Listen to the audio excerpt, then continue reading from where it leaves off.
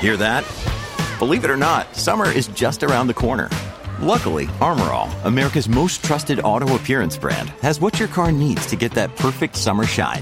Plus, now through May 31st, we'll give you $5 for every $20 you spend on Armor All products. That means car wash pods, protectant, tire shine, you name it. Find out how to get your $5 rebate at ArmorAll.com. Armor All, less work, more clean. Terms apply.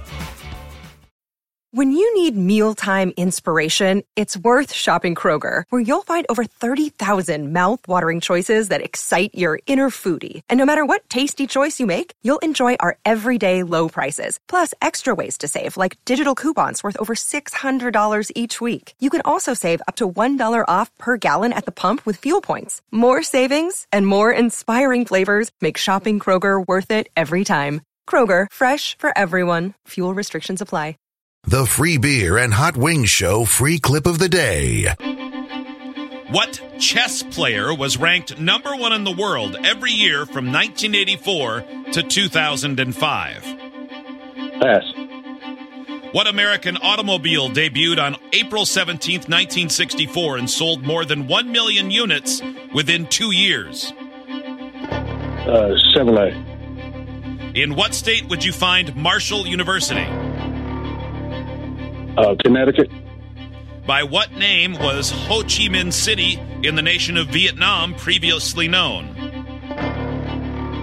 Saigon. When Disneyland opened on July 17th, 1955, which future president was there covering the story for ABC? Pass. What chess player was ranked number one in the world every year from 1984 to 2005?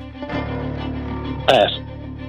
When Disneyland opened on July 17th, 1955, which future president was there covering the story for ABC?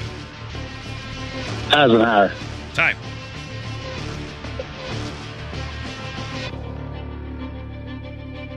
How'd you do? Probably sucky. Okay. Right. Well, we'll find out. Hold on, please. Waving hot wings in right now.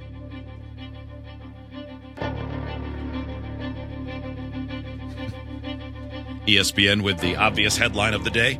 Baker Mayfield's future unclear with Browns after they trade for better quarterback.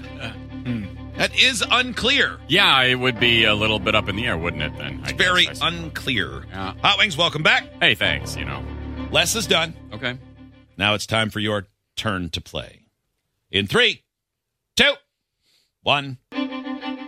What chess player was ranked number one in the world every year from 1984 to 2005? Oh, boy. Gary Kasparov. What American automobile debuted on April 17th, 1964 and sold more than 1 million units within 2 years? That's the Ford Mustang. In what state would you find Marshall University? That's in West Virginia. By what name was Ho Chi Minh City in the nation of Vietnam previously known? Hanoi. When Disneyland opened on July 17th, 1955, which future president was there covering the story for ABC? Oh, Ronald Reagan? Time.